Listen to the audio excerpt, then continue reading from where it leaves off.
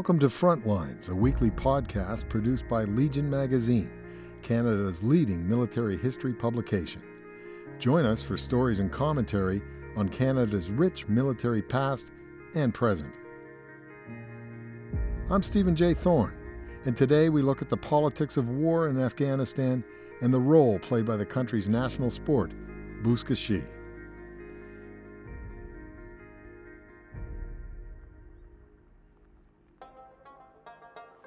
Few can claim a national game as violent or influential as Afghanistan has in Buzkashi. The country in which Canadian soldiers fought for 13 years is home to a deceptively complex society. And Buzkashi, which dates to the times of Genghis Khan, is a deceptively complex game that over the centuries has become woven into the fabric of Afghanistan's warrior culture, its politics, and power. In fact, Buzkashi, Game and Power in Afghanistan is the title of an insightful book by former American diplomat G. Whitney Azoy. Azoy was based in Kabul in 1972 when a local friend pooh-poohed the high society circles in which most diplomats mingled and told him that if he wanted to understand Afghanistan, he had to understand Buzkashi. With that, Azoy quit the diplomatic corps, returned to the United States, and earned a Ph.D. in anthropology. In the course of his studies, he went back to Afghanistan and spent 3 years on horseback, making notes and taking pictures as he followed Buzkashi matches around the country, mostly across the region of its roots, the Tajik North. Buzkashi is a grand and brutal game, vaguely akin to polo on steroids.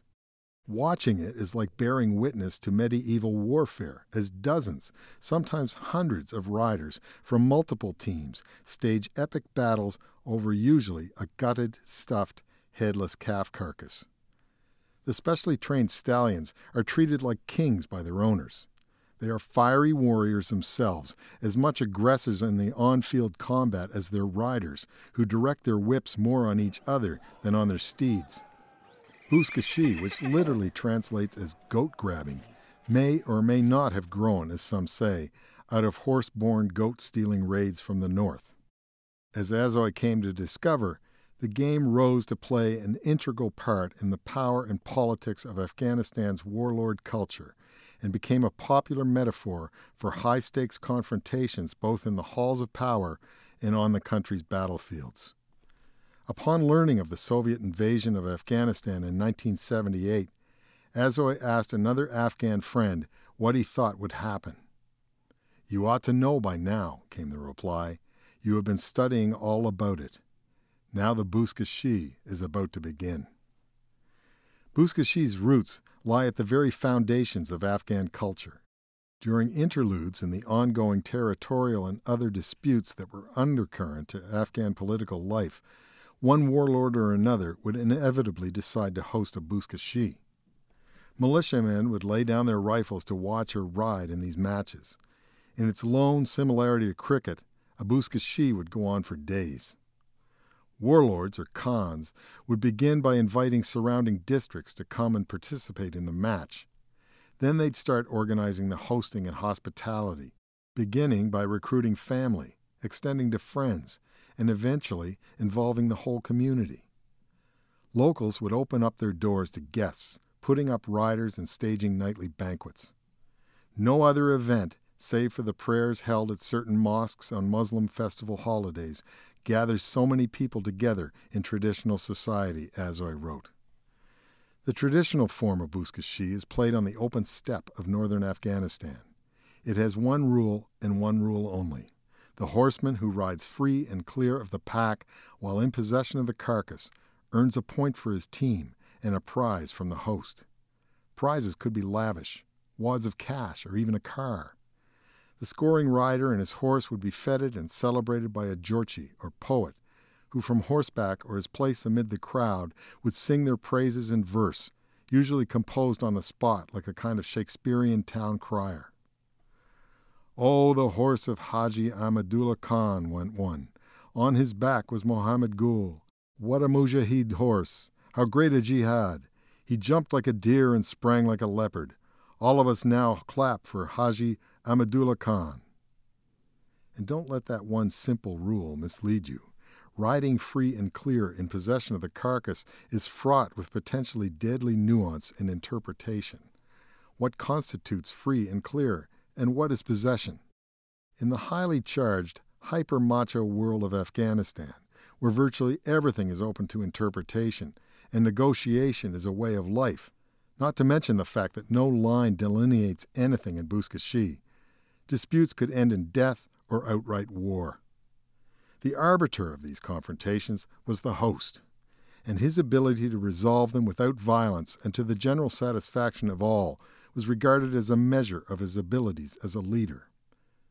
Later, when the Buzkashi was over and everyone was home, hopefully alive and intact, subsequent disputes would inevitably rise over any number of issues, from territory to water rights to bridle arrangements. Warlords would often seek alliances in these escalating feuds based largely on how well others had hosted their Buzkashis.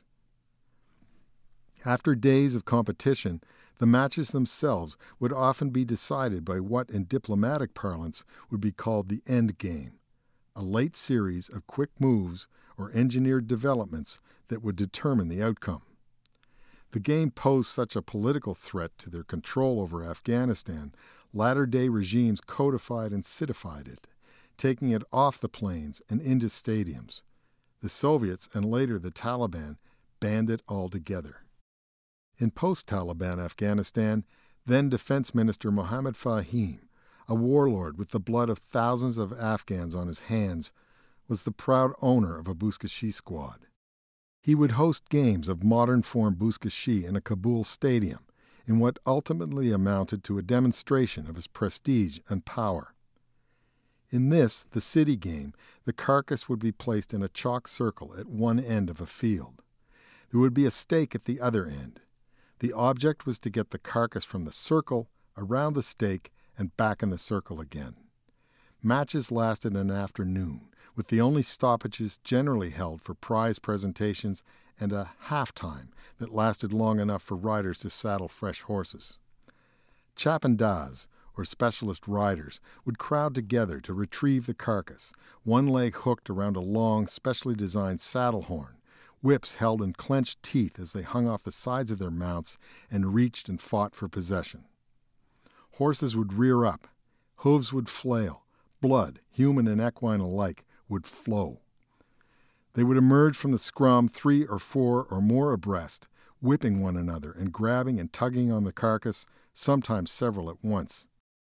The carcass would usually change hands multiple times during its journey down the field and back, as the Chapandaz would forego reining their horses and ride hands-free, sometimes splayed across the backs of rival animals in demonstrations of equestrian skill reminiscent of North America's early Plains Indians.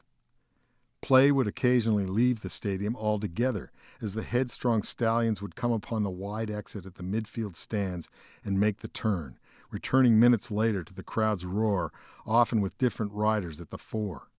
A water truck sprayed the field during play to keep the dust down, the Afghan version of a Zamboni.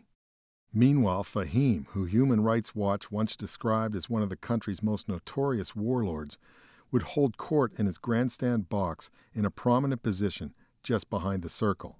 The burly, bearded Tajik warrior, whom the rights group implicated in torture, murder, political assassinations, and gang activities that included abductions and drugs and arms smuggling, would host highly placed guests such as diplomats, politicians, coalition generals, and favor-seeking Western businessmen.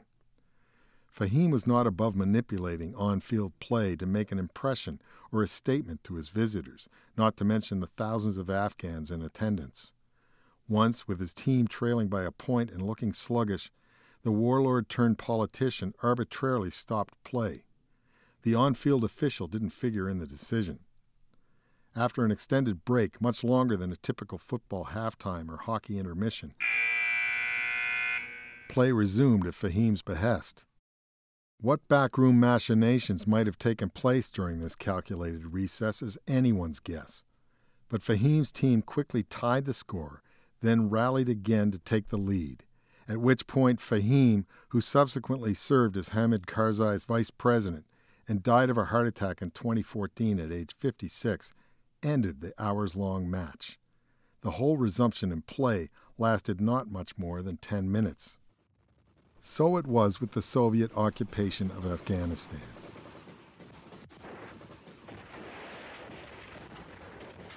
A particularly brutal war which dragged on for more than 9 years before the Soviets finally gave up in a relatively swift series of troop withdrawals that, as they did with politics generally, some Afghans likened to the latter stages of a Buzkashi match.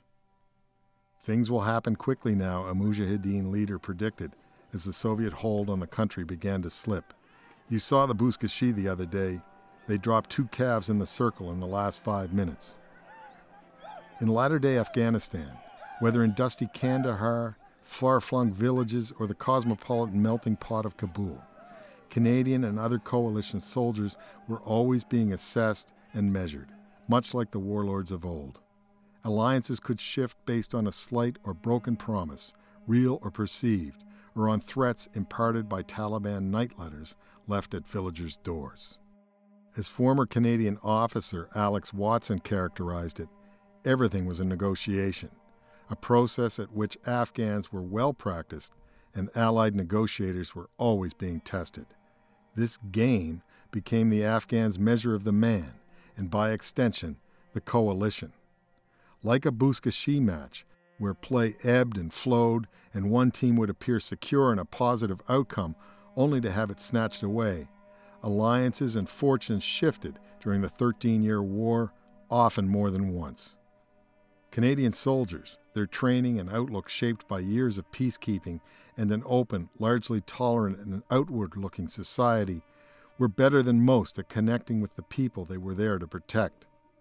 Some Canadian troops wanted to ride in a Buzkashi, an ex-rodeo cowboy among them, but they were prohibited by senior brass. The risk of failure was too great, the stakes far too high. Protracted as the Canadian stay in Afghanistan may have seemed, in the greater scheme of things, theirs was a short game. The Taliban were in it for the long play.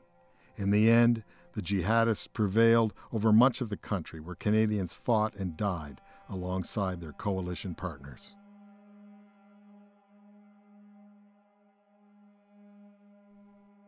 You have been listening to Frontlines. I'm Stephen J. Thorne.